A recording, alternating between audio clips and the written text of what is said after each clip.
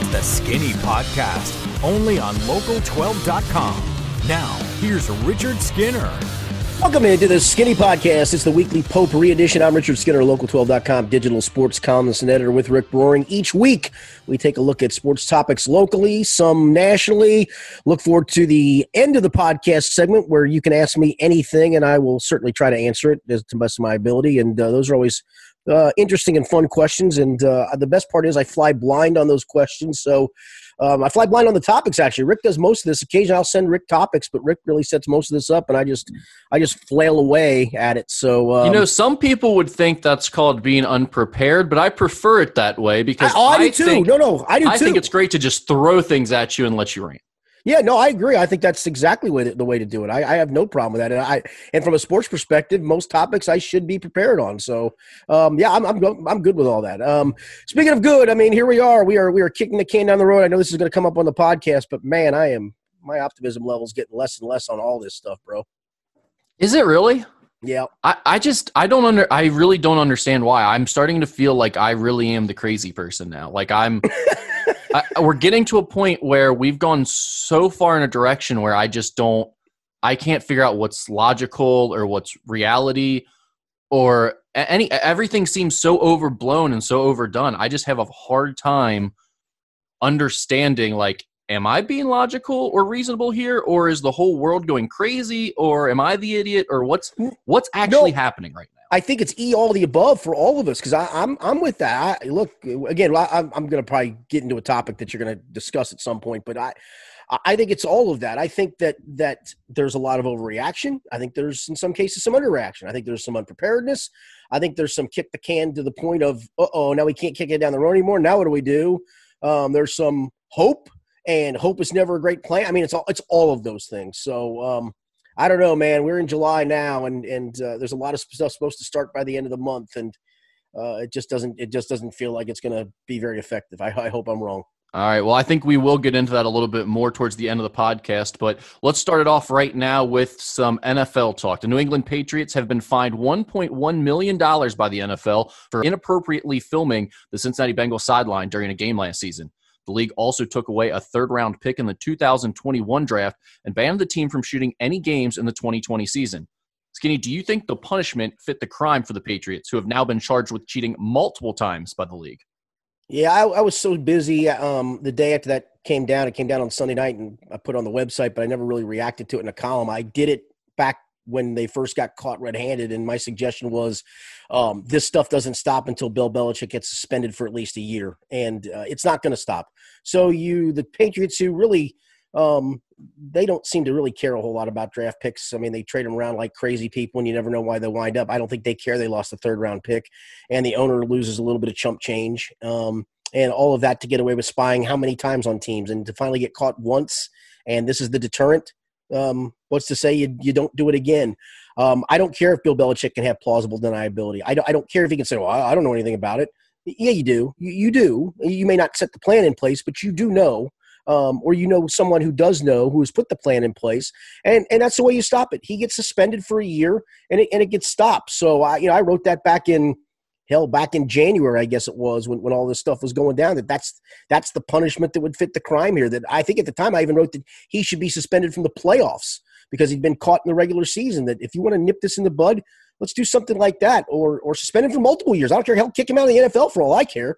It is a systemic level of cheating that New England's gotten caught doing multiple times, and this is a slap on the wrist. Yeah, well, and that's what I was just getting ready to ask you. Because you came out and were, I don't want to say over the top, but I mean, you were thinking that the NFL should be very punitive in how they handle this with the Patriots. Now that we've seen what they've received in terms of a punishment, I don't see how it almost feels like the Patriots set this punishment themselves. It's almost like one of those situations where one of the NCAA teams, self-imposed, and then they just hope that that's what all they're going to get. And in this case, I mean, what on earth here would deter the Patriots from doing this again? Nothing. No, absolutely nothing. Right, nothing. I mean, it's almost something that they won't even notice. I mean, probably the biggest thing here, as you mentioned, the third-round pick in 2021 means absolutely nothing to them. I mean, it's a pick they probably wouldn't have actually used themselves anyway. They may have traded it off or something. But the banning them from shooting any games in the 2020 season might actually be the biggest punishment for them, because it makes it tougher for them to cheat with their camera crews next year. Yeah, to me, that's the only thing that could actually keep them from cheating here again. And although we probably are going to have less than capacity crowds at NFL games if we have NFL football, I mean, you can find a different clever way to do it. You can take a cell phone, probably get yourself the Patriots spring for a nice StubHub seat down close enough where you can shoot the sideline. I mean, honestly, there's. You don't think they've done that? I mean, I guarantee you. Yeah, no, right, yeah, like exactly, no, exactly. Yeah. I mean, so yeah, they're going to find another loophole around this, and they keep doing it, and yet nothing really is ever done to them, and that's a shame. That's weak need on the part of the NFL, and it's not surprising. It's not surprising, but it is just, to a certain extent, it's not going to damage the NFL. No one's going to look at this and be like, oh, I'm not watching NFL anymore because of this, or I've lost respect for the NFL. But at the same time, it does make you question the legitimacy of things a little. I mean, you have to look at it and say, okay, well, the Patriots can do essentially whatever they want, and this is kind of just a storyline deal where, none of this is real. We're not doing this out of logic or an actual procedure or anything like that. It's just basically whatever happens, we just kind of decide to make it up as we go for storylines, and we just keep it churning. Whatever way makes us the most money, in our opinion. I like the fact that they were caught red-handed, pretty much admittedly caught red-handed. I mean, the Patriots actually, if I remember right, fired the camera crew, or at least the person doing it, very quickly to cover their ass. And yet it took 6 months plus to still continue to investigate this and come up with what really was a punishment that I could have told you was going to be handed down the day after. I mean, honestly, that's what this feels like. And it is believable, because it's what the NFL is. They are not going to hurt a storied franchise in any way, shape, or form in a punitive way. And I think they probably feel that, listen, if we suspend Bill Belichick, it's more embarrassing for our league if we don't. And so they didn't. Yeah, well, that's clearly the route they've decided to go. I don't agree with it. I don't see how hardly any fans can agree with it that aren't Patriot fans, but that's neither here nor there. Let's stay on the topic of the Patriots, because they covered up that news dump by also signing quarterback Cam Newton on the same day that news came out. He agreed to a 1-year deal with the New England Patriots. The incentive-laden deal is worth a maximum of $7.5 million. Newton, who was released by the Carolina Panthers back on March 24th, will join a Patriots quarterback room that currently includes Jared Stidham, Brian Hoyer, and rookies Brian Lewerke and Jamar Smith. The Patriots didn't draft a quarterback this offseason, despite losing future Hall of Famer and 6-time Super Bowl champion Tom Brady, who signed a 2-year deal with the Tampa Bay Buccaneers. Skinny, can Cam Newton return to being a top quarterback in the league with the Patriots? I don't see it. I'm watching all the talking head shows this week, and they spent 3 full days discussing this topic, and the analysts that they talked to were over the top of, this is now make New England a Super Bowl contender again, and now they're the favorite in the AFC East. And I'm sorry, I don't see it. This is not Cam Newton of 5 years ago. And granted, Cam Newton of 5 years ago, you were not going to be able to sign for a 1-year, $7.5 million incentive-laden deal. But the fact is, this is not the Cam Newton of then. And if you look at Cam's career, I think it's been a good career. I don't think he's been great. He had that one spectacular year where he was the MVP and took Carolina to the Super Bowl. You take that season out of the mix, he's sub 500 as a starter. And look, I know that's always a skewed stat because he's not the lonely one that factors into wins and losses. But again, I mean, that stat's used for a lot of quarterbacks. He's sub 500. He's 21st, I believe, or 22nd in active passer rating, below the likes of Andy Dalton on the list. He's never been a great passer. He's a good passer. He's an okay passer downs. Part of his game is obviously using his legs and feet. And at 30 years old, with all the hits he's taken and coming off an injury that they still don't know if he's healthy enough to do this, I don't see it. And the other part is, and look, I know Josh McDaniels tailored, his offense to Tim Tebow the 1 year. Actually, no, he did not. He did not tailor to him. So I want to see how they tailor the offense to Cam Newton. Again, I just don't see it. It's a good signing. I mean, it's certainly a team-friendly deal for a guy who's a former MVP, albeit 5 years removed from that MVP thing. But I'm I'm not gaga over it. Again, it's a landing place for him and a logical landing place. I heard people, Richard Sherman going crazy that's all Cam got. Nobody wanted him because everybody else has a starter they like. I mean, I'm sorry for that fact. And so this was the right landing place. That's all New England could really afford. It made sense because he's coming off injury that you don't know about. And, yeah, again, I like the risk reward part of it for New England, but I'm not the one here sitting thinking that Cam Newton's going to be the Cam Newton I remember from a few years ago. Well, a couple things here that jump out to me. And one is that this was a weird year for the quarterback market. There just weren't a lot of open spot. I mean, as much as we say everyone always needs a quarterback, there weren't a lot of teams that were looking for a free agent signing of like a veteran starter. It seems like teams have kind of gone away from that a little bit. You see them happen, in flurries a little bit, but we haven't. It used to be when you needed a quarterback, your first resort was to go find you a guy that was steady and was a veteran backup type of guy or a journeyman, the John Kitna type signing like the Bengals had, or the Neil O'Donnell to sort of usher you into whatever your new era was going to be. Teams have gone away from that a little bit. Look at the Bengals right now. They're going a new era, and they're just saying we don't need any veterans at all, period. So teams aren't as into that as they used to be, for one. But then two, there were a lot of quarterbacks on the market this year for free agent signings, and not necessarily top tier guys. And so I think that's part of the reason that Cam Newton was left out in the cold. I think it could have been different if it was a different quarterback market. The other thing that jumps out to me, and I remember when we had talked about Andy Dalton a while back, and we got into a weird comparison with him and Cam Newton for some reason, and you were basically saying that you felt Andy Dalton was as good or better than Cam Newton at that time, which I totally disagreed with and still do. The thing you always talk about is the Cam Newton from 5 years ago. Okay, yes, that was the Cam Newton who won MVP. Totally agree. But what you seem to forget about is there wasn't this precipitous drop-off of Cam Newton's play. Yes, there was. No, there wasn't. He's been injured multiple times throughout those years, and yes, he's had bad years mixed in there. But 2018, which was just 2 years ago, was arguably his best year, even better than the MVP season, maybe not numbers-wise, but because he finally found a way to be more accurate and more efficient as a passer. He completed 68% of his passes in 2018, and then he had the big injury again. Yeah, as a dink and dunk guy for the most part. And they still were 6-8 that year. Yeah, well, that's fair, but that has a lot more to do with the Carolina Panthers than it does Cam Newton. They're just absolutely relying on him to do everything at that point. And he had him and McCaffrey and a 94.2 quarterback rating. He wasn't terrible. He was 24 touchdowns, 13 interceptions. This was just 2 years ago. The guy is only 31 years old. So it's not like he's done yet. He might be. The year after his MVP year, his passer rating went down to 75.8. The next year it was only 80.7. Maybe 2018 is an outlier. Maybe it was a bounce back outlier. It could be, except for, again, he was a guy who won MVP in 2015. And right. So what happened the very next year? He fell off a cliff. He was injured. Yeah, he was injured. He's had injuries nonstop basically since 2015. And that's also part of my point I just made is you're not signing the Cam Newton of 2015.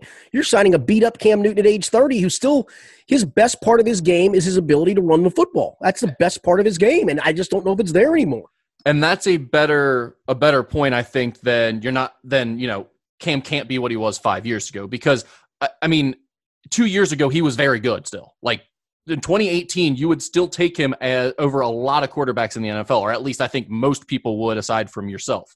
So I don't necessarily agree with, he's so far and away gone from being the MVP that he was in 2015, when in 2018, I think he was even better possibly. So I am very concerned about his injury history, and I think there's definitely the potential that he never really gets back to being that guy. And certainly he's not going to be able to run the same way he used to. He can't keep taking the same amount of hits. So how is this a guy then that makes New England suddenly a contender for the Super Bowl? Well, I don't know when they have a lot of issues other than this.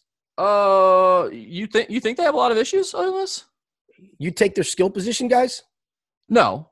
Okay. But would I ever take their skill position guys? Not usually. Yeah, because you had arguably the greatest of all time playing quarterback, right? Right, but they overcame the lack of targets, the lack of running backs, all that stuff. And they've always done that. So, and that's what you're asking. You're asking Cam Newton to be Cam Newton of 2015. And I'm sorry, I don't see it. I think you could be a Cam Newton of 2018 and you'd be really good still if you're the Patriots with Bill Belichick coaching you. And I think that's the point that we haven't mentioned yet that is most interesting to everybody is what can a guy who has Cam Newton's talent, who has really, do you have a lot of confidence in the Carolina Panthers organization as a whole, whether it be them putting the right talent around him, whether it be their culture, whether it be their coaching staff? I mean, do you really feel like they were getting the most out of Cam Newton during his career? I like their coaching. I think Ron Rivera is a good coach. But yeah, I didn't think they did a great job of putting great talent around him. Until more recently, it felt like that, like they get him McCaffrey. One guy. And one guy. And he turned Kelvin Benjamin into a star. I think that had a lot to do with Cam as much as it did Kelvin Benjamin. But I guess my point overall is just that seeing him with Bill Belichick with a plan in place. And I mean, whether you buy into Bill Belichick and the Patriots staff being these geniuses that are on such a different level from the NFL or not, you can't argue with their results. They have put guys in position to be successful. And a lot of times those are guys that have been cast aside by their former team, guys who have had problems, which by the way, people make it out to be like Cam Newton is a head case, which that's never really been said about him. He wears goofy clothes, but everyone seems to think he loves football, does nothing but work out, and is a great teammate. So I think it has the potential to work. I'm not one of the talking heads on ESPN that thinks they're going to win a Super Bowl now, but I think they were already going to be in contention just because they were the Patriots, and you give them the chance to have a quarterback who's not going to be MVP Cam Newton, but I think he can be a top 10 quarterback in the league still potentially. No, not a chance. No, there's no way. There's no way.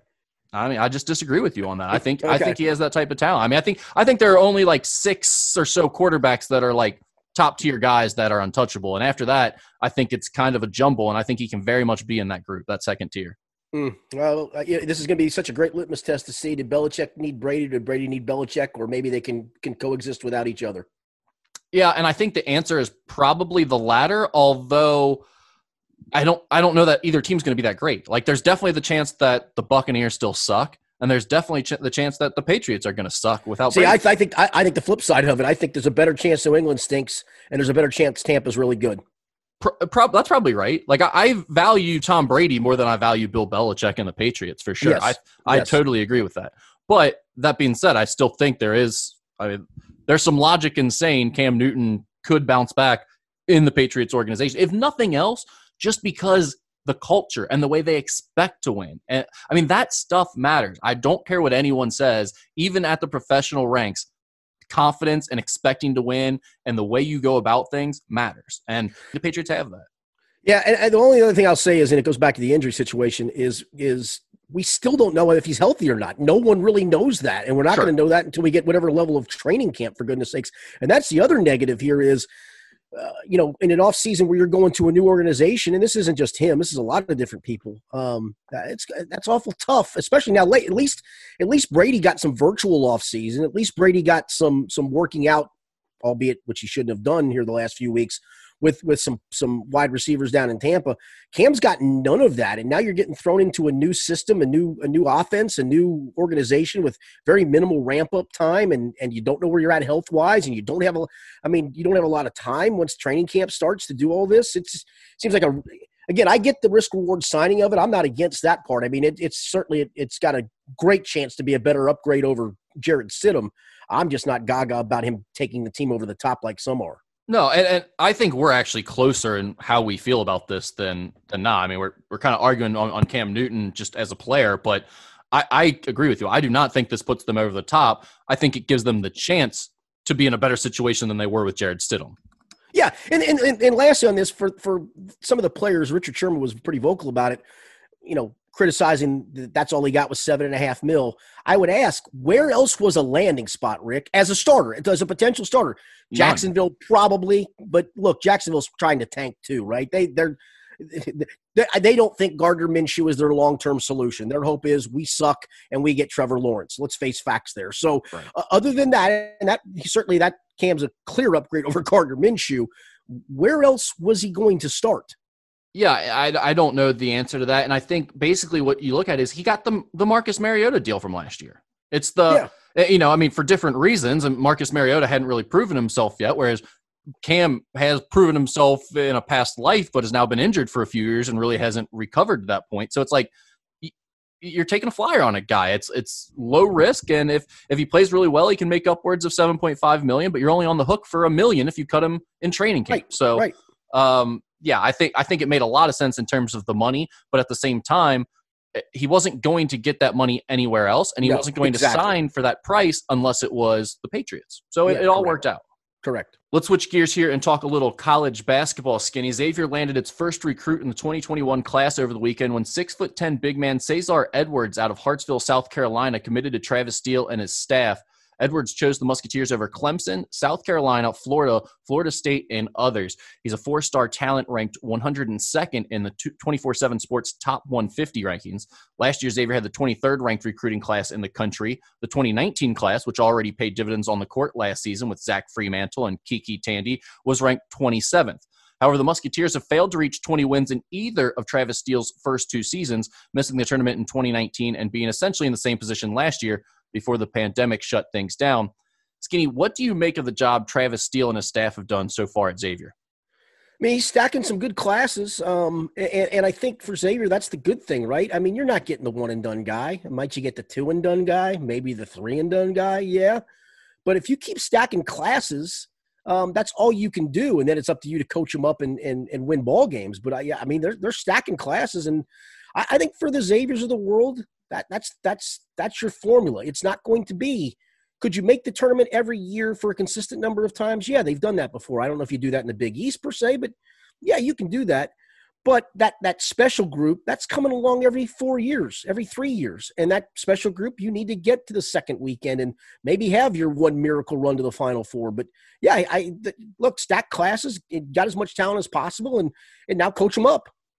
Yeah, I'll talk a little bit about Cesar Edwards in a second, just to give the Xavier fans that are listening, some thoughts on him. But for Steele specifically, when you look at it, I mean, I think you're logical enough. You're on the same side as me in the sense that you're not going to look at this and say he should be fired. And you're also not going to look at it and say, oh, lifetime contract, he can do no wrong, he's done a great job. So you're going to be somewhere in the middle. Is the good recruiting classes in back-to-back years, and granted, this one, the 2020 class, we haven't seen anything from yet, but 2019, you can honestly look at and say, okay, yeah, Kiki Tandy looked really good. Zach Fremantle looked really good as freshmen. They're going to get better. You have a couple other guys in that class who maybe could contribute down the road that redshirted this past year. So that was a nice class.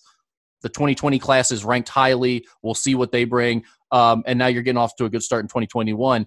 Is that enough along with what he's done as a coach? Because what he's done as a coach, let's face it, I mean, like, no Xavier fans are happy with. I mean, you don't miss the tournament in back-to-back years, and they were very close to doing that, and maybe would have if we would have gotten an NCAA tournament field this year. And the style of play isn't what Xavier fans were used to, the lack of skill and shooting and all that stuff. And I think some of that was out of Steele's control. In fact, probably a lot of it was out of his control. Do you feel like you've seen enough with the recruiting combined with what they've done on the court that you feel confidence in saying he's the right guy for the job going forward? Or are you more questioning him at this point? No, I look, this year would have been interesting to see how it would have played itself out, or this past year would have been interesting to see how it played out from a making the tournament perspective. And maybe it's, you kind of just put it in the back of your mind that you kind of washed this season away because the season got washed away. I would say this, Rick. I mean, if you don't make the tournament the next 2 years, then yeah, I'm going to question it, but I'm going to give him that time frame at least, right? I mean, that's silly not to. If you start stacking recruiting classes and you don't make the tournament in both 20, my math is so foggy anymore. 2021 and 2022. And 2022. Yeah. Then yeah, okay, that's enough. I've seen, at that point, that's enough. You got players in. You couldn't win with that group, and it's time to move on from that. And I don't think that's going to happen. I mean, if you start getting enough talent in that league, you're going to do enough to make the tournament in one of those 2 years, if not both. And if that happens, you buy yourself plenty of time to continue your program moving forward. Yeah, and we've talked about this before on the podcast, but like if they missed it 4 years in a row, there is zero question in my mind that he is gone. I mean, that's a zero questions asked. your coach is gone if you don't make it 4 years in a row at Xavier. And that includes this year where, let's face it, they were the last team in the tournament if they were going to make it. And, there's a chance they wouldn't have made it. So speaking of which, I want to cut you off on a point here, Rick.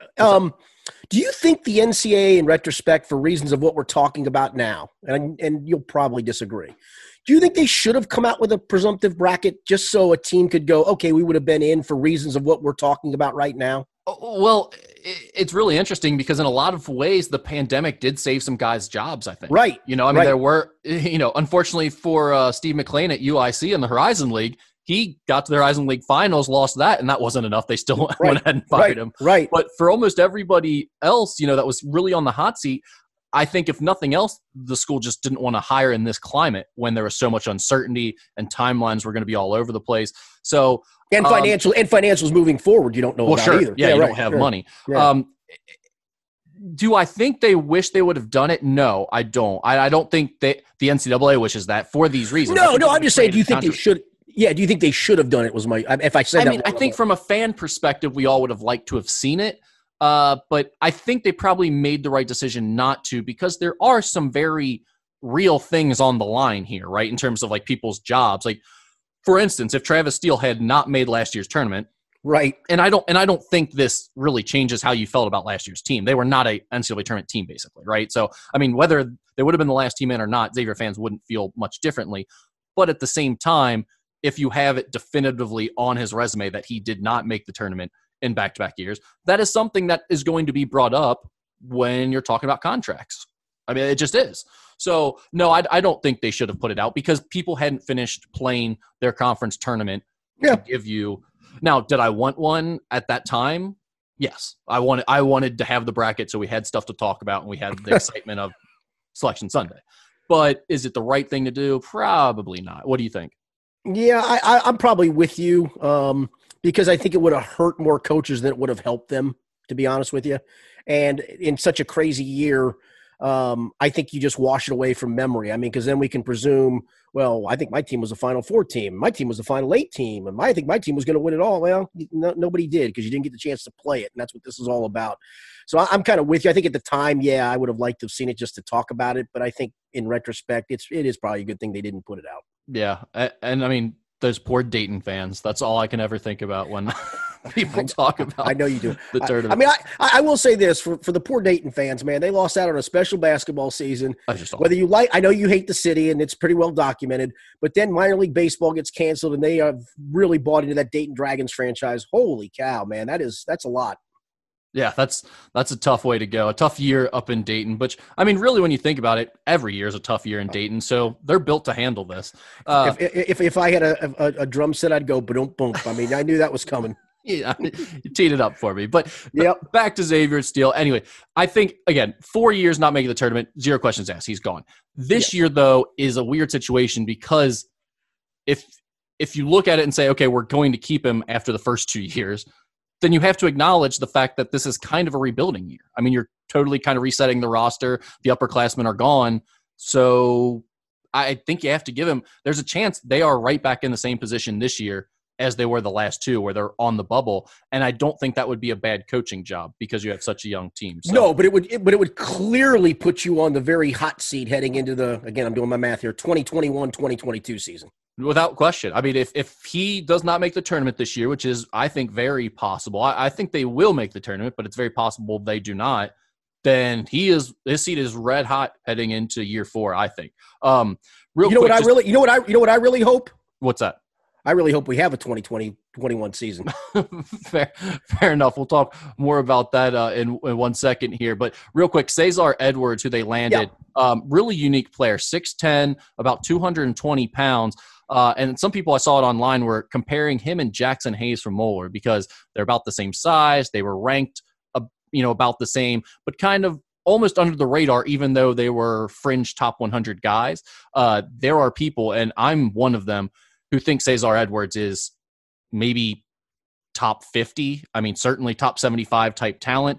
But he is extremely different from Jackson Hayes. I just want to be clear about that because I've seen the comparison out there a lot. They are nothing alike. Jackson Hayes is a freak, generational athlete, a type of guy you don't see very often.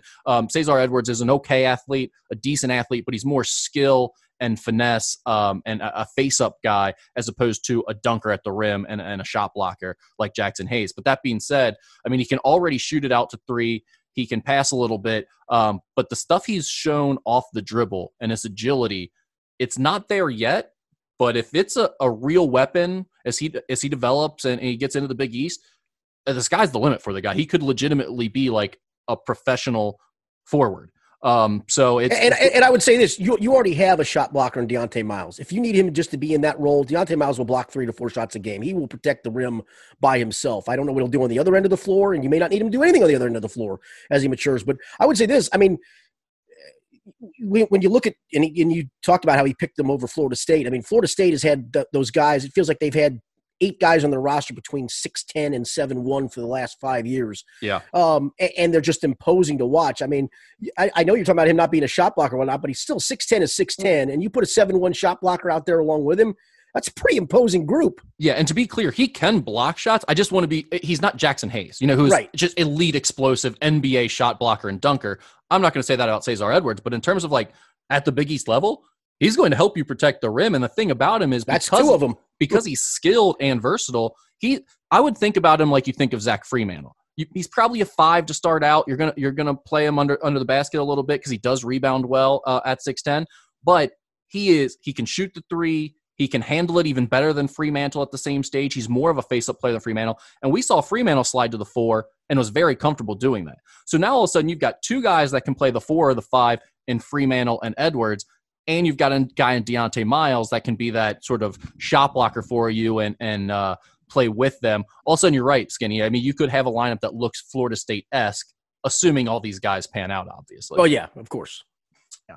All right, let's move on here. As of Wednesday, UConn has officially rejoined the Big East Conference. One of 7 original members of the Big East, Connecticut competed as a Big East school for the first 34 years of the conference's existence, beginning in 1979-80 and continuing through the 2012-13 season before they joined the AAC during realignment. UConn won the NCAA title in 2014, but has only made the NCAA tournament once since then. That was in 2016. Skinny, where do you think UConn fits in with the new Big East, both immediately and long-term? Very bottom of the barrel. Really? Yeah, I do. Look, they're cash strapped. They're now going to be floating on their own in football, which is going to make them even more cash strapped. And especially in that league, look, UConn before Jim Calhoun was pretty much nothing, and Jim Calhoun really built that program into a powerhouse. Kevin Ollie got a little bit of the residual after effects of Jim Calhoun, and then the program has gone in the crapper since then. So, yeah, I'm going bottom of the barrel. Wow. Maybe not DePaul bottom of the barrel, but just above DePaul bottom of the barrel. Shout out to DePaul. Yeah, shout out to Dave Ladow, just lifetime contract sign. Who by the way, Dave Ladow used to be before he came to DePaul. What was he? He was an assistant at UConn. Oh, yeah, that's right. That's right. Gary Parrish and Matt Norlander on the CBS College Basketball Podcast gave out power rankings for the Big East over the next 5 years. They had Villanova at number 1, obviously, but they had UConn at Norlander having at number 2, and Parrish had them at number 3 for the next 5 years. I mean, obviously, you're surprised to hear that. Yeah, I ain't buying that at all. I mean, dude, they've been a bottom of the barrel team in the AAC, and I know recruiting in the Big East is different than recruiting the AAC, but you're still recruiting to UConn. It still had brand name, and brand name after that national championship year sunk it right in the mud. And granted, Kevin Ollie had a lot to do with that. But brand name didn't do anything for UConn, and I don't think throwing them back in the Big East. Hell, DePaul used to be a brand name, and where are they in the Big East? Yeah, but they were. They never had the success that UConn did in the Big East. This is. I think the big question to me is: can you go home again? Well, but what really hurt them after Calhoun left? Was it the fact that Ollie was a terrible coach and didn't recruit well, and it just became a disaster there for a few years, and now they got to rebuild it? Or was it, like you said, it's just not really the basketball school that everyone thinks it was because of the success under Calhoun, and the brand name just isn't going to be there without him? that is kind of my question, because I do think there is this window now. You've got Dan Hurley, who I think is a good coach. I don't know if he's as great as Chad Brendel thinks he is, but I do think he is a good coach. I think he's good. Yeah, I do too. I think he's a good coach. And they have recruited well the last 2 years. I mean, they're clearly on the rise with their recruiting, and I think a lot of that was him pitching to people, hey, we're headed back to the Big East.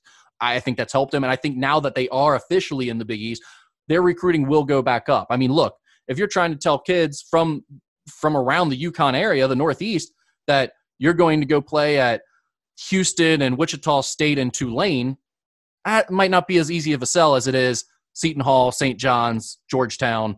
You know, say what you want about the new Big East, but it's still better brands for the East Coast than the AAC is. All right, but how has that worked out for a certain school in Chicago where I've always thought there were some pretty good basketball players? Yeah, but again, that's the Midwest. So I mean, like, DePaul, like, if you're going to use DePaul as the argument, DePaul is a freaking disaster. And it's every way.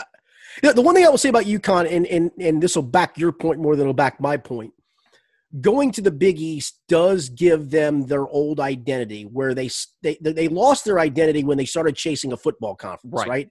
And they chased the football dollar, and the football dollar actually bit them right back in the ass to the point where the last landing spot for them was the AAC, and that became a financial disaster for football, became an on-court disaster for basketball, and now they set football adrift basically to die, I would assume, and try to rebrand the basketball program as part of the Big East. So I guess the door is open for them to do it. I just think it'll be an uphill climb for them to do it.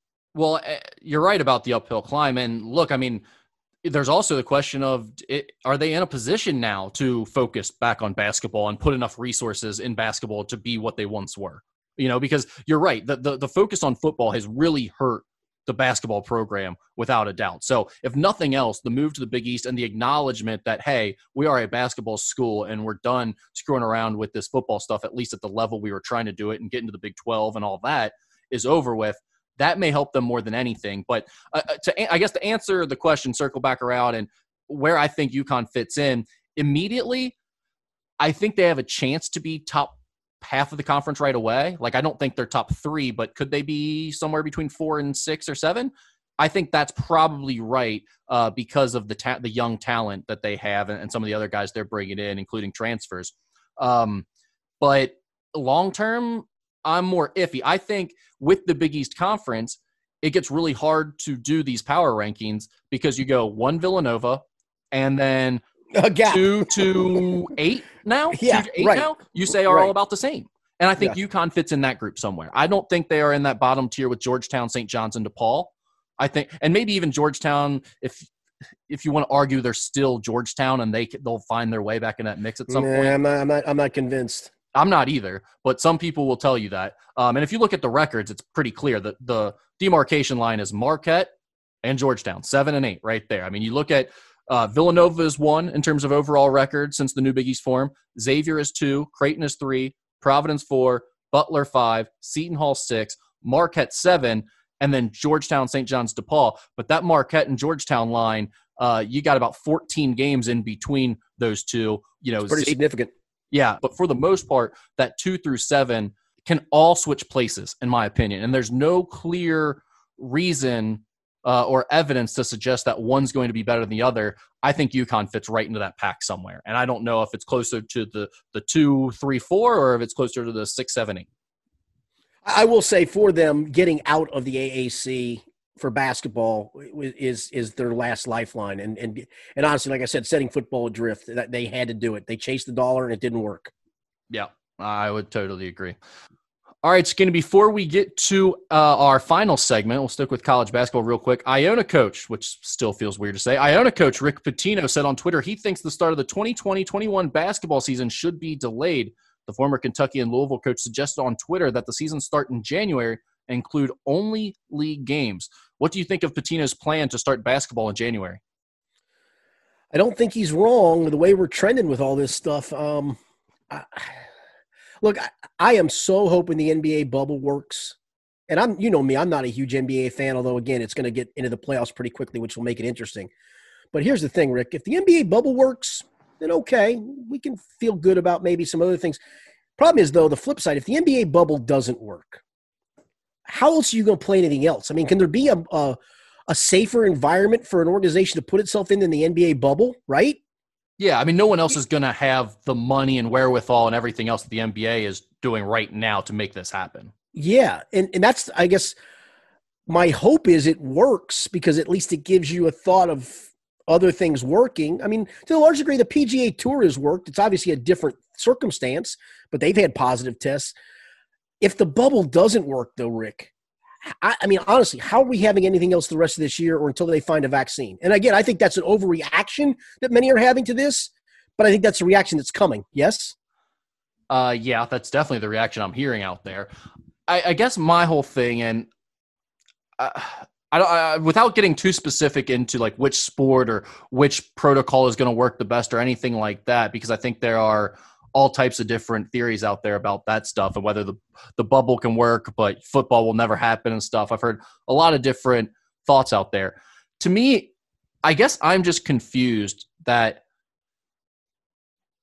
this is an illness, okay? And the elite athletes that are in their 20s and 30s, we understand are at very little risk with this illness. I mean, they can sure seems that way. They can get it, but they're probably not going to be all that affected, and they will probably recover 100%. I guess to me, it's just wild that we are looking at this and we're saying like, oh, 15, 17 guys got this illness, so we're going to cancel the season and the livelihood, by the way, for all these other players who, let's just take the NFL, for example, could be paralyzed on any given play. On any given play, you could blow out your ACL, you could be paralyzed, you could have a concussion, the CTE stuff. Like, these are guys that are putting their bodies and their lives and their livelihood on the line every single snap. Yep. And now we're going to say we're canceling a season because of illness. And again, I'm not acting like this isn't real, like this is a hoax, like it isn't serious or something to be cautious about. But when it comes to the idea of like we're shutting down sport, and let's make no mistake about it, it's an economic decision to me. Like, we're talking about billions and billions of dollars and killing the business around these sports. I mean, it's going to be really tough to come back from a year where you just don't play, if we're talking about college athletics specifically. Agreed. I think I said this on the podcast last week. I'm actually, this is going to sound weird, I'm actually more encouraged the more positive tests or guys testing positive, whether they're asymptomatic or not, that all these college athletes are having, because to this point, and God forbid we have it, I haven't heard of one of them being hospitalized for it. I've heard very few being really physically sick from it. I've heard of, there's been no deaths from it. And again, one death you can argue is one too many, but of course, but then the flip side is I saw a story today on CBS Sports where a University of Illinois computer science professor says he believes that based on his research, 3 to 7 college football players will die this year if they play college football from COVID-19. And I think when you hear that, people go, oh gosh, we can't do it. Well, is that accurate? I mean, it's a model, doesn't make it accurate. See, to me, I'm kind of on that side that says the more I hear of positive tests and then really nothing more than that, okay, let's do this. Yeah, I mean, I don't think that's the reaction. I don't think that's the reaction going to be of those in charge, however. At the end of the day, I still believe money always wins out. And the amount of money that is on the line if you cancel the next year of sports is astronomical. Like, so I don't see a way in which they don't play at all. I think there may, obviously baseball has been changed drastically. The NBA is doing the bubble thing to finish off their season. But even as we head into next year, like as we start college football and college basketball and restart the NBA potentially, I just don't see those leagues not playing. And I still think, to me, it is just bizarre that we are so gung-ho and like people are so excited every time they hear, like, these are people I respect and people that I think are intelligent. Every time we hear about something new, a positive case, someone has coronavirus, 15 players got it when they were tested, whatever, it's immediately these people are so excited to tell you, well, that's it, we're not going to play. No chance we're going to play. That's like, what? We know nothing about this virus. That has been clear from the onset of it.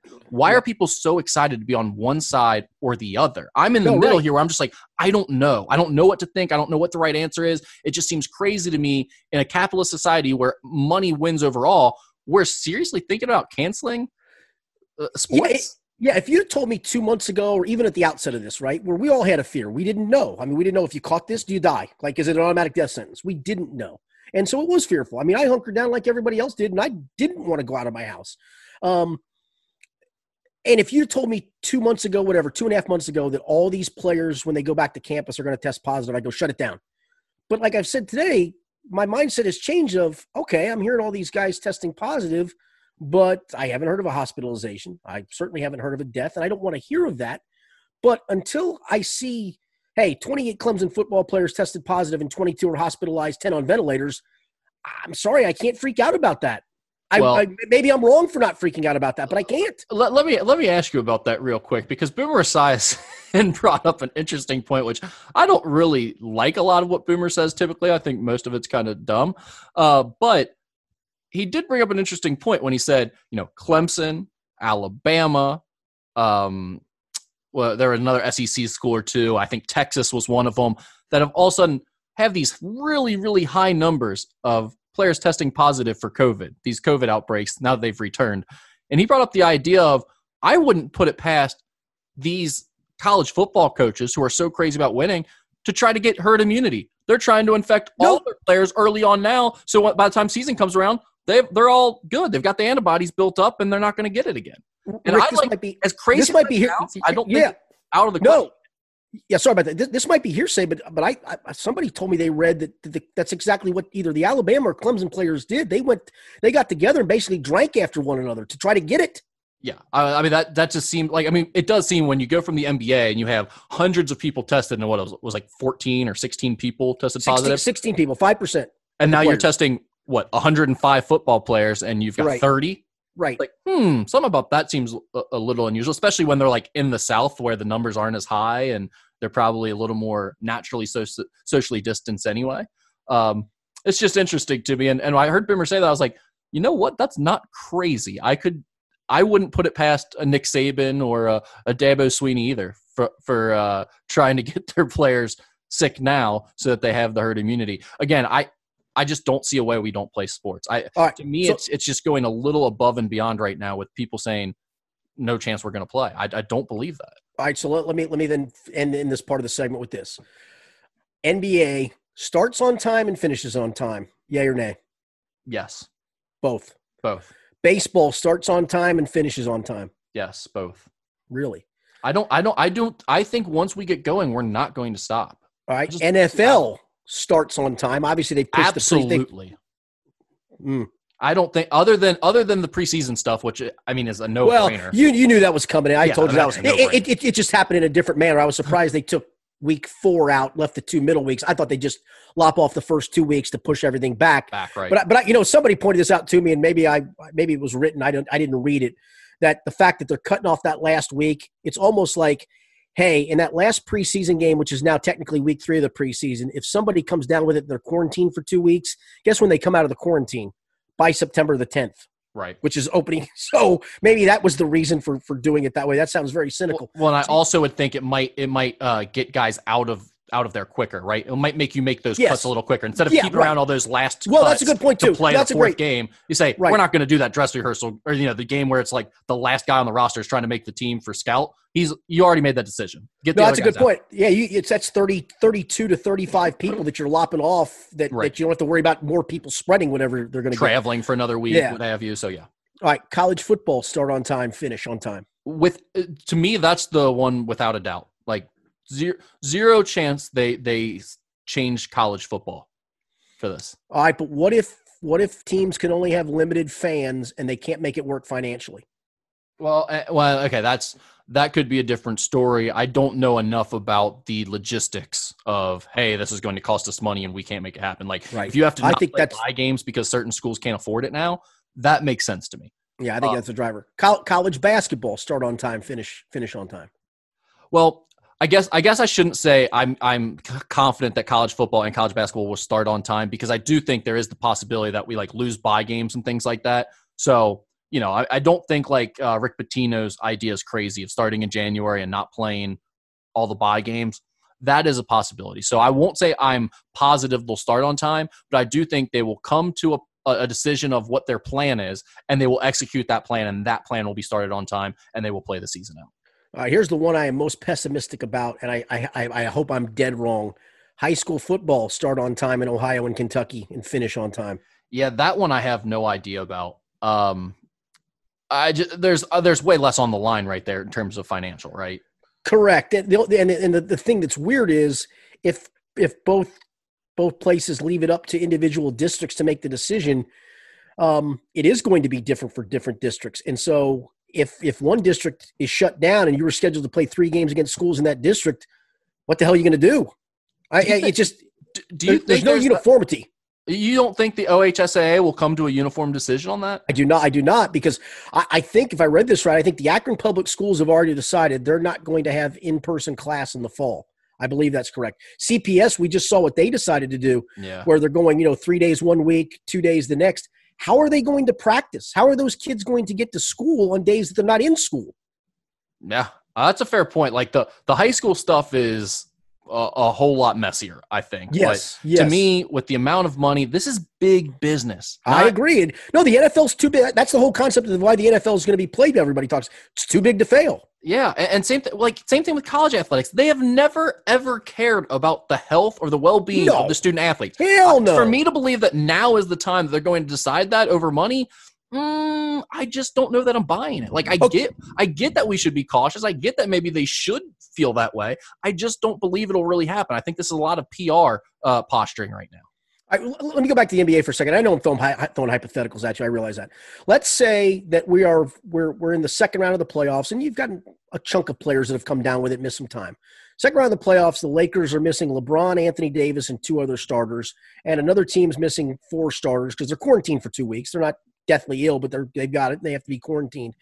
Does the league start looking and going, wait a minute, this is not going to be a representative of the way the season goes? Or you look at it and go, just like, hey, if Anthony Davis hurt his Achilles and LeBron hurt his elbow and Fred hurt his ankle, it's just an injury that you have to deal with. Man, that's a good question, and that's where it becomes more interesting. I think it probably comes down to the overall numbers and not the individual player. You know what I mean? Like, for instance, I don't think they're going to say, "Oh, because it's LeBron, we can't keep going." I just threw him out there. Yeah, but use any team that's in the playoffs. At the same time, you have a good point that like if LeBron and Anthony, like if you have star power out, it's going to make it a lot easier for them to say, "Okay, why don't we put the kibosh on this?" Right? Like, I mean, if it's a couple 6 men on a few different teams, then no one's really going to care. We don't know enough about the virus, right? We just do not know enough about it to know whether or not, hey, 1 or 2 guys are going to get this and then it's going to spread like wildfire. I mean, like teams deal with mono. They deal with strep throat. They deal with stomach bugs. Like guys get sick during the season and the whole team doesn't immediately get sick. So is the coronavirus different? Of course. We just don't know how it's going to happen yet. But the fact that, all these guys aren't immediately getting it unless, maybe you're at like Clemson or Alabama or a few select football schools who seem to have an issue here all of a sudden. It makes me a little more confident that, okay, 1 or 2 guys may get it on your team, but they'll stay at the hotel room, they'll be quarantined, and you'll go on and play just like if someone had the flu. I really think the most interesting thing to me will be 3 or 4 weeks in for some of these guys being sequestered and quarantined. Does somebody at that point opt out and go, you know what, I can't do this. This is insane. The mental health aspect of it will be really interesting to me because this is just a bizarre social experiment. Now, the NBA bubble, it's such a unique situation, and a lot of these guys are still so young that, it's almost like going to summer camp. Like, you got all these games, you're mic'd up, you got Twitch streams going on, they're doing all the social media content. Like, I think the NBA has got this going in a way that enough of the guys will be entertained by it, it'll be new, that it might be okay, but that's an interesting question, especially for some of the older guys who have families and things like that. Do you just lose your mind not being able to see people? And I said this kind of jokingly last week a little bit, though.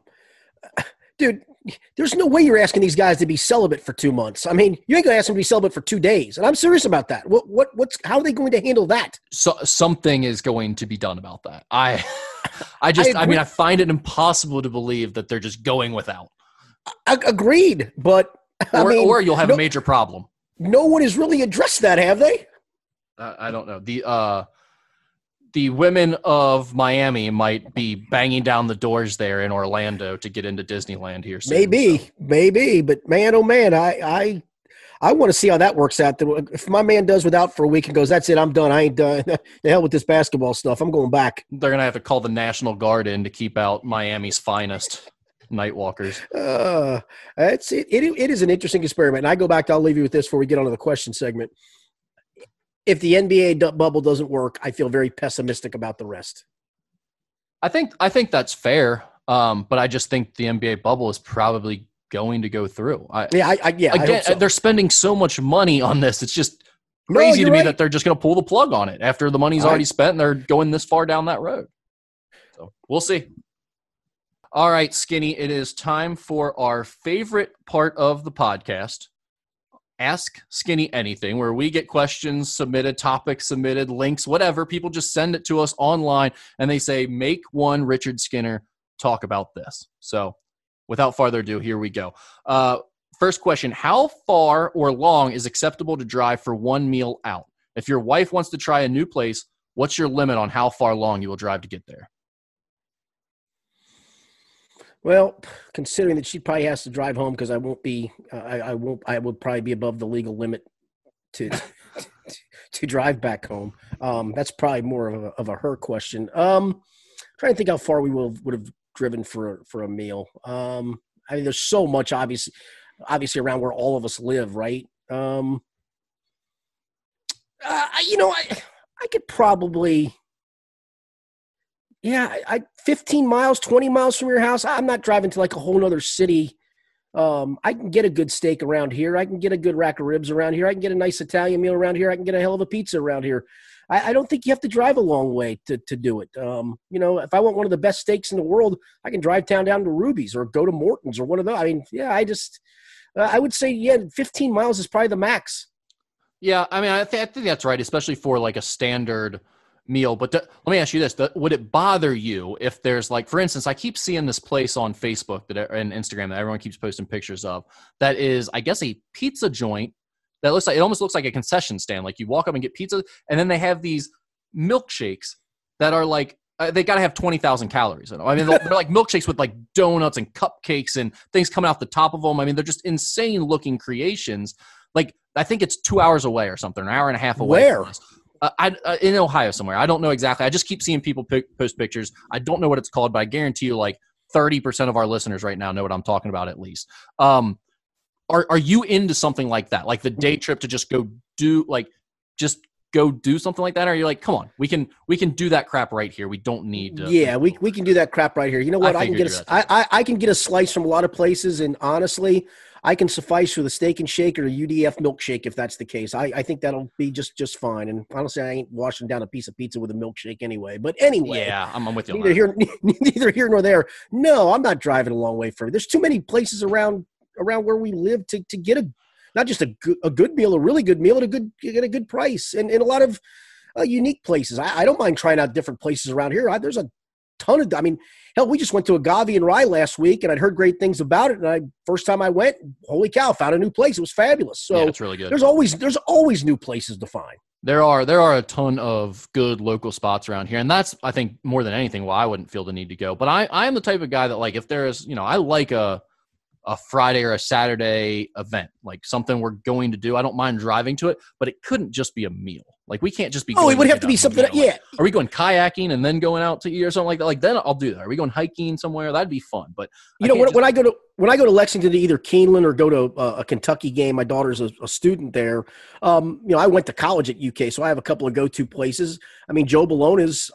It's an hour and a half drive, but I'm already in Lexington for something else. But I do love me some Joe Bologna's. I like to make sure I get enough carry out for a lunch or two along the way, along with it. Columbia Steakhouse is unique and different. So yeah, but I'm not going to all of a sudden go, you know what I want tonight? I want a steak, and let's drive all the way to Lexington to get Columbia's. Right. No. Your wife looks at you and says, we got to go somewhere. It better be within 25 minutes. Yes. Yeah, absolutely. By the way, I do have to tell a quick shout-out story. My youngest daughter turned 21 last Tuesday. Oh, the 23rd. That was a fun night in the house.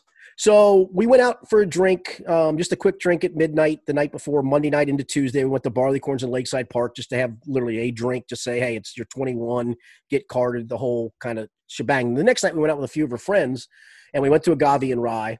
And then after that, we went and sat out at Goodfellas. It was a really nice night last Tuesday, comfortable. And so at dinner, she got a margarita, and their margaritas are really good. I'm not a big margarita fan, but I got one really good. Went to Agave and Rye, and of course, at that point, I was a little full, so I didn't want to get a beer, so I got an old man scotch and water because I'm an old man. She didn't like that. She got some kind of frou-frou drink, but I told her, I said, listen, before this night's over, I said, I did this with your sister. You're going to have to do it with your old man. It's a rite of passage. We're going to do a shot of wild turkey.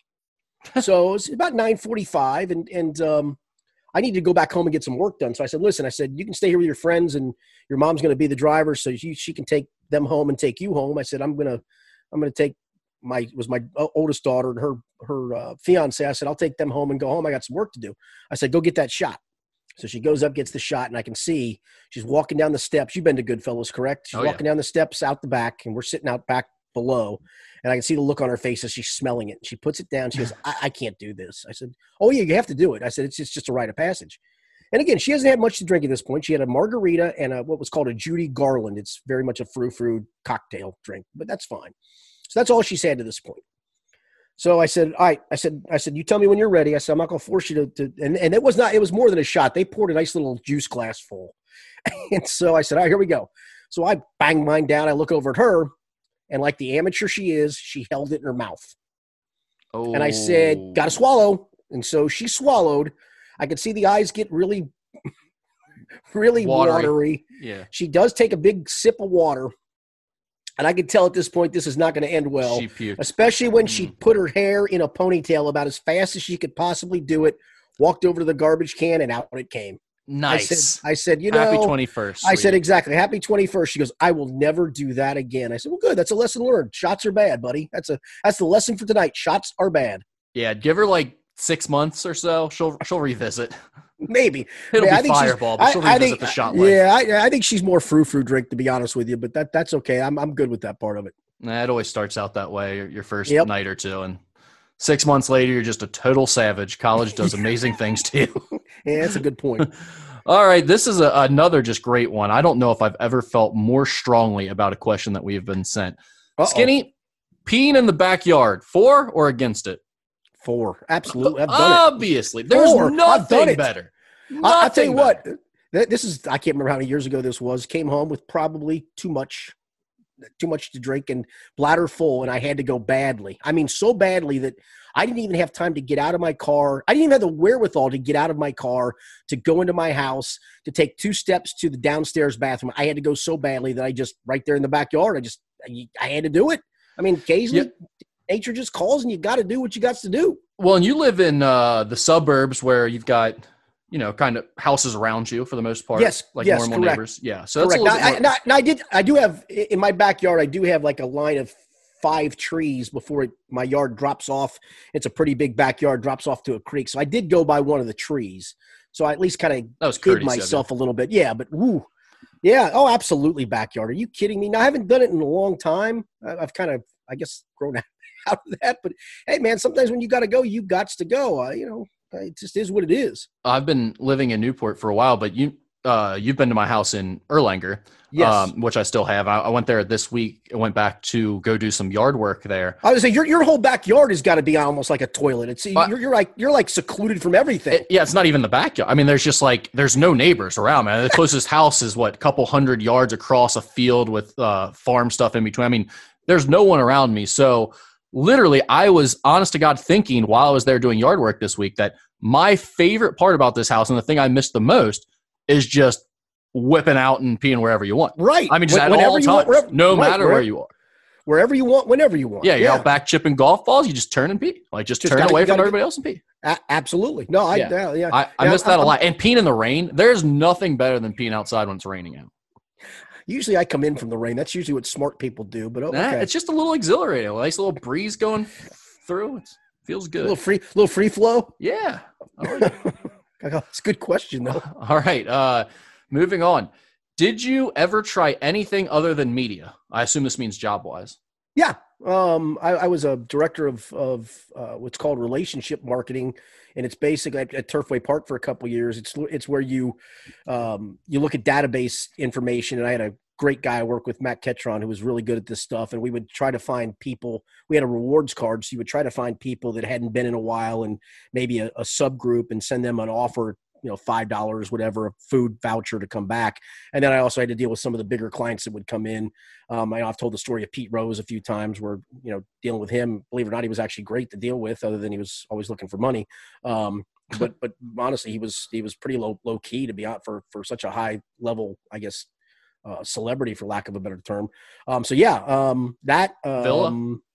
Villa. I was an admissions director at Villa Madonna Academy for a couple of years when my kids went there. So yeah, but for the most part, I mean, it's I've usually been a 2-job kind of guy, just the way I've always been wired. So I've always done multiple jobs. But yeah, media's. I mean, I got a journalism degree and pretty much been in the media since I got out of college in 1980. Yeah, I mean, I haven't done anything other than like high school and college. I had a couple very, very short-lived odd jobs. But since college, it's been all media for me. The only thing I could potentially see myself doing is like a social media job or something like that for a corporation. Outside of it, I couldn't really see myself doing anything else. Yeah, I wouldn't mind. I wouldn't mind being a director of publications at some point, or I don't know if I'd want to do media relations, but I wouldn't mind being director of communications and publications for somebody, for hell, a university even. I think that would be an interesting job. I like the old school layout. I like editing more than I like writing. So I wouldn't mind doing that at some point. But again, that's still kind of media-ish, if you will. Yeah. I just couldn't imagine. I love creating the content. Like, even if I wasn't creating content in the manner that I am now, like, I think it would be social media where I am still creating some form of content or coming up with plans and helping other people create that content, that type of thing. I just basically, since I'm 11, that's all I've really thought about doing was sports media. And at this point, I don't really think I'm equipped to do much else. Honestly, yeah, I don't know who else would hire me. Well, I'll be honest with you. And one of the reasons I did get out of media back in the early 2000s is I got a job offer out of the blue to go work at Turfway Park. That was number one. And at the time, I worked at the Post and had worked there for 12 years. And there was pretty clear writing on the wall that it was going to fold in 2007 when the joint operating agreement with the Enquirer was up. And I thought, I don't want to be in 2007 going, what the hell else can I do for a living? I thought, and I was still doing talk radio then too. So I thought, I'm going to do this. I'm going to do something else just to put that on my resume. And then I did that for a bit, and then got back into media pretty much full time. And then again, got riffed towards the end of the 2000s and was looking for something else. And the Villa thing came along. And I thought, you know what? My kids go to school there. I like the school. I'll do that. And that was interesting for a couple of years. And then again, got 2 full-time job offers back in the media again in 2013. So yeah, I just wanted to put something else on my resume. Shout out to the fan. Yeah, exactly. Hey, by the way, and you were just talking about creating content. I am probably one of the weirdest when it comes to writing. I love story ideas. I love researching stories. I love reporting. I hate the physical act of writing. I hate it. So do I. Isn't that funny though? I'm the same exact way, but like you said, the idea of like talking about it and hashing a story out, coming up with the idea, or like going out to interview someone, podcasting, I absolutely love. I mean, this is my favorite medium by far. Radio was always what I wanted to do. Right. I don't mind doing TV stuff, doing small segments. Like, I like creating video type stuff. Like when people do YouTube things or anything like that, I'm totally fascinated by all that in the new media. I enjoy doing it, but I'm totally with you. Writing is one of the hardest things to just make yourself sit down and actually do. Yeah, and I'm usually pretty good. Once I get a lead in my head, I can pretty much crank it out fast. But then you get to that perfectionist stage where you're like, I want to say that better. How do I say that better? And then you just you play mind games with yourself. Yeah, I've totally been there.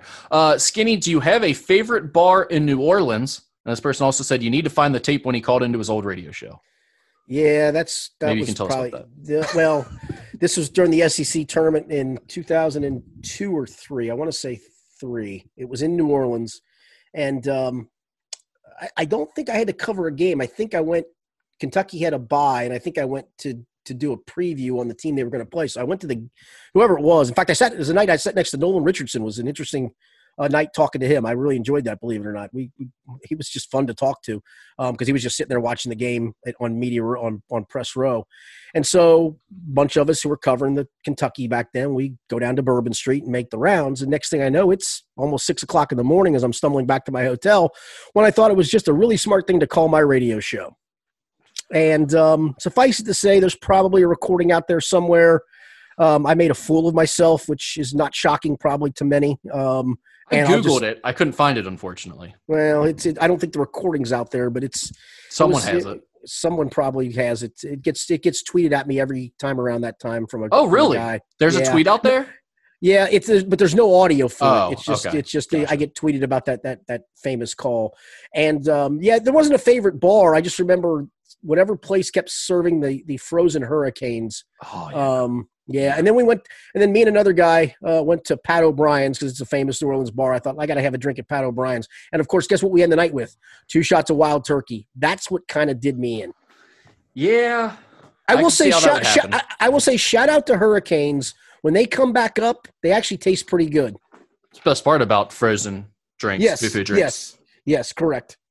Yeah. No, I can do a frozen foo-foo drink from time to time. As I told you, by the way, my Long Island iced tea game still strong. That has not fallen off. I am still on that train. I'm getting ready to go down to Lake Norris next week, and I am loaded up, locked and loaded for LIT. Loaded for bear.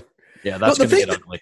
The thing that's fun about New Orleans is, honestly, you get a drink at one end of the end of a street, and you just walk around. You just walk. Basically, we just did a lap, and it felt like you did 1,000 laps, just walking around, seeing people, seeing the sights. So there really wasn't a place to hunker down. It was more just walking around and seeing people and being in the mix. So, yeah, I wouldn't say there was a favorite place, but it is a hell of a city. Speaking of that, have you been down to the Levee since they've changed that? I have not. Same thing? Well, it's open container now. They've got this little box park where you can just go up and buy. They've got foo-foo drinks. They've got hard drinks. They've got beer. And then you can just walk wherever you want with your alcohol. I like that, actually. I think that's a great idea. I love that idea. Yeah, it is awesome. I love it. All right. This is the last one here. What's the most illegal thing one of your friends have done? I had one that embezzled money, but I won't call that out. I had a friend of mine. We talked about your old partner last week, so you. Yeah, that's true. No, I had a friend in high school who, unfortunately, one night after working the late shift at his high school job, smoked a little ganja out of a bubble yum wrapper and proceeded to wrap his car around a telephone pole. That was not good. That was probably, it was illegal. So he got grounded for that for a few months. I'm not going to incriminate him. Trust me, he knows who he is. And he's gone on to have a successful life. But yeah, that was not good. And the funny part is that the times that he and I got in trouble, I got arrested in my own backyard once. When we were sleeping out. There was like 8 of us sleeping out. Great sentence. Yeah, 8 of us were sleeping out, and believe it or not, somehow we were in somebody's yard drinking, and somebody else, not with us, shot a BB gun. We didn't even hear it at somebody's window. So those people called the cops. We scattered. And this is for those that know where the Crestview Hills Mall is, that mall was not there. It was being built at the time. So we all scatter up there, right? Except for one dumbass friend who decides to go to my backyard and crawl in the sleeping bag, and the cops are searching around, see him, put a gun to his head, and said, "Where are the rest of your buddies?" And he said, "They scattered, they'll be back soon." And when we came back, of course, they're sitting there with my dad and my mother, and all I can remember was I had to go with my father taking all these guys home, and it was not a fun car ride. Yeah, your guys' little night out of camping out with your flashlights and stealing a bottle of whiskey and having a fun time turned real serious real quick, didn't it? Yeah, and that was the thing. And the good part was it did get proven that we did not shoot. They thought we shot the hole, right? I get it. You see a group of kids and something gets shot, you assume it's that group. It was actually somebody else across the street who was just firing at the house. Those thugs in Crestview Hills. Crestview Hills Mafia. Yep. I grew up on that same street. I know you did. I know that. Yep. It is rough. The most illegal. I mean, first of all, who asked this question and wanted us to just start snitching? Like, who thought we were just some rats out here on the Skinny podcast? It's a good question. I think that's a little. Also, at the risk of maybe incriminating myself and knowing too much, I'm trying to think about how he was smoking ganja out of a gum wrapper. How did that work? Yeah, bubble gum. I don't know. That was what he used to roll it up in. Oh, he rolled it in that. Okay, I was Yeah. thinking he made Oh, like yeah. his own little piece out of there. And he was like, No, like people no. would do the apple or the bottles. and all Yes. cans No, and he stuff like that. used it. He used it to roll. I have to assume he was like dropping ashes on himself when he wrapped his car around the tree or something. Because it's I not have like no- you take 3 hits of a joint and all of a sudden you just can't see where you're going. I mean, I have no earthly idea. yeah, that is an interesting story. I like it though. I don't know that I have a good question for what's the most illegal thing one of my friends have ever done, but I do know one of the times that it was the most stressful times of my my life was when it was junior year of baseball. We were out on the field, summer baseball team. We're out at the backfield at FOPA and FOPA in Latonia, for those of you who don't know. And we are taking infield. And my friend goes, hey, I got to run up to the portalets, which is up at the top of this is a giant softball complex. So you've got portalets up at the top of the parking lot, and we're down by the back one. So he's like, let me take your car real quick. And by the way, he's 15 and doesn't have his license. So I go, no problem. He takes the car up. He comes back, and all of a sudden, as I'm fielding a ground ball, I hear, my man wrecks my car into a truck coming back. So I run off the field. And I'm like, oh, geez. And he literally just jumps out the car, throws my keys at me, and goes, just say you were driving. Oh, no. What, did he not have a license? Yeah, he's 15. Didn't have a license. Oh, that's right. Oh, my gosh. Yeah, duh. Yeah, Holy cow. Yeah, so this is a whole big thing. And like the guy, we were playing a team that we like kind of knew. It was kids from Brossart and Campbell County. I knew the kid whose dad that we wrecked into and all that stuff. So it was kind of like the dad, I guess, had a few too many to drink at dinner. So he didn't want to call a cops. So he says, hey, we'll just sort it out after the game, and leaves. It's a doubleheader. He leaves after the first game, after his son pitches. So because he didn't want to talk to the cops about it that night, apparently. I found this all out later. Who wound up paying for the damages? Well, that's the whole story that made it stressful. So after that, then we have to get to this point where we're like going to call him, right, and set this up because he has just run off now, and I knew who he was. So we're doing all that. But like my dad is also a notorious like procrastinator, just does not stay on top of things. So I'm basically to keep from admitting or my dad finding out that it was my friend who drove the car. I've told my dad it was me, and I've basically just relied for over about 8 months on my dad just not going through with this and like following up on it, which is actually exactly what happened. Finally, like 8 months later, my dad was like, we really need to talk to this guy and get the car fixed. So then when I bring it up, the insurance company is like, it's really too late. It's no one's fault at this point. You just got to pay for it. Oh, my heavens. And I lucked out. No, it was perfect. It was exactly what I wanted. I didn't care if the car got fixed. I just didn't want to have to admit that I had given it to my friend to drive when he was 15 and he wrecked. I think I'd want some money from those people, though, dude. Yeah, well, I was a good friend at the time. Looking back, Okay. I mean, I might not do that as an adult, but at the time, you're just trying to, one, not tell your dad that you did something really stupid and let your 15-year-old friend drive your car when you know your dad would not be cool with that. And two, you're trying to keep your friend from getting in trouble before he even gets his license. So, yeah, I have never officially been charged with any kind of a crime, which is a good thing, but I did commit crime when I was a 5-year-old, almost a major crime. But you're the bad boy of radio. You've always been the bad boy of Cincinnati radio. So we were living in Erlanger at the time. 5-year-old me was approached by 3 teenagers who decided to give 5-year-old me a $20 bill if they would lift me through the window of a house across the street from us. Jesus, Skinny, where were you living? I was living on Fairwood Court in Erlanger. And, I mean, my goodness. So they lifted me through, and all I had to do was then go let them in the house, and they were robbing the house when they got caught. And, of course, I got caught. I didn't know any better. My dad was none too pleased again with me at that point. I guess I learned a lesson, but I can still remember to this day the police coming thinking, what did I do? They just let me in a house and gave me a 20. I mean, I'm good with this. I can go buy baseball cards for the rest of my life. So how did everyone get caught again? So, because somebody saw them lifting me through the window and then saw me letting them in the house, and then they called the cops. Yeah. Yeah. So you were gone by the time the cops got there, though, right? No, I was just standing there like a dip ding, just standing around watching them do it. Shout out to Dip Ding. Yeah. So you, the 5-year-old you, is just red-handed. Cops walk in, and you're in the middle of a heist. The worst part. That's incredible. Yeah, the worst part was when my mom and dad made me apologize personally to the people, and they were great. They knew, dude, this 5-year-old kid doesn't know any better. He's 5 years old. Right. But I remember when I had to personally apologize to them, how mortified I felt. What were the older kids trying to steal? Just stuff in the house, just going around stealing. Yeah. I mean, Skinny, you could send that to the people that wrote The Wire on HBO, and they'd be like, oh, that's a little bit too much for our Baltimore crime syndicate here. I don't think we want to involve 5-year-olds. I mean, that is one of the crazier stories I've heard. It happened in Erlanger? Yeah, lifted 5-year-old me through a window because I could fit. Man, I love this segment of the podcast. I always find out these ridiculous things about you that I would never think to ask. Like, hey, Skinny, did you ever commit crimes when you were 5 years old? I mean, I just wouldn't come up with that question. So. Yep, I did. That was me. That was part of the Erlanger posse at that point, I guess. Yeah, and by 7, you were stealing cars. So. Yeah, right. Exactly. Then then I got sent to stir for a while. So. Yeah. All right, Rick, any final thoughts for this week? We got a lot of good stuff, a lot of good questions. We appreciate it. Yeah, good stuff as always. Another long one, but I think it was a good one. I appreciate everybody listening and chiming in. I got nothing else. Yeah, just make sure you keep your 5-year-olds from crawling through other people's windows. That's wild still. I can't get over that. You're a total degenerate. More so than I ever knew. Yeah, how about that? Exactly. I have no criminal record, though. Just keep that in mind. For Rick Broering, who might have a criminal record for all I know, I'm Richard Skinner. I don't have one. Thanks for being with us. It's been the Skinny Podcast, the weekly potpourri edition.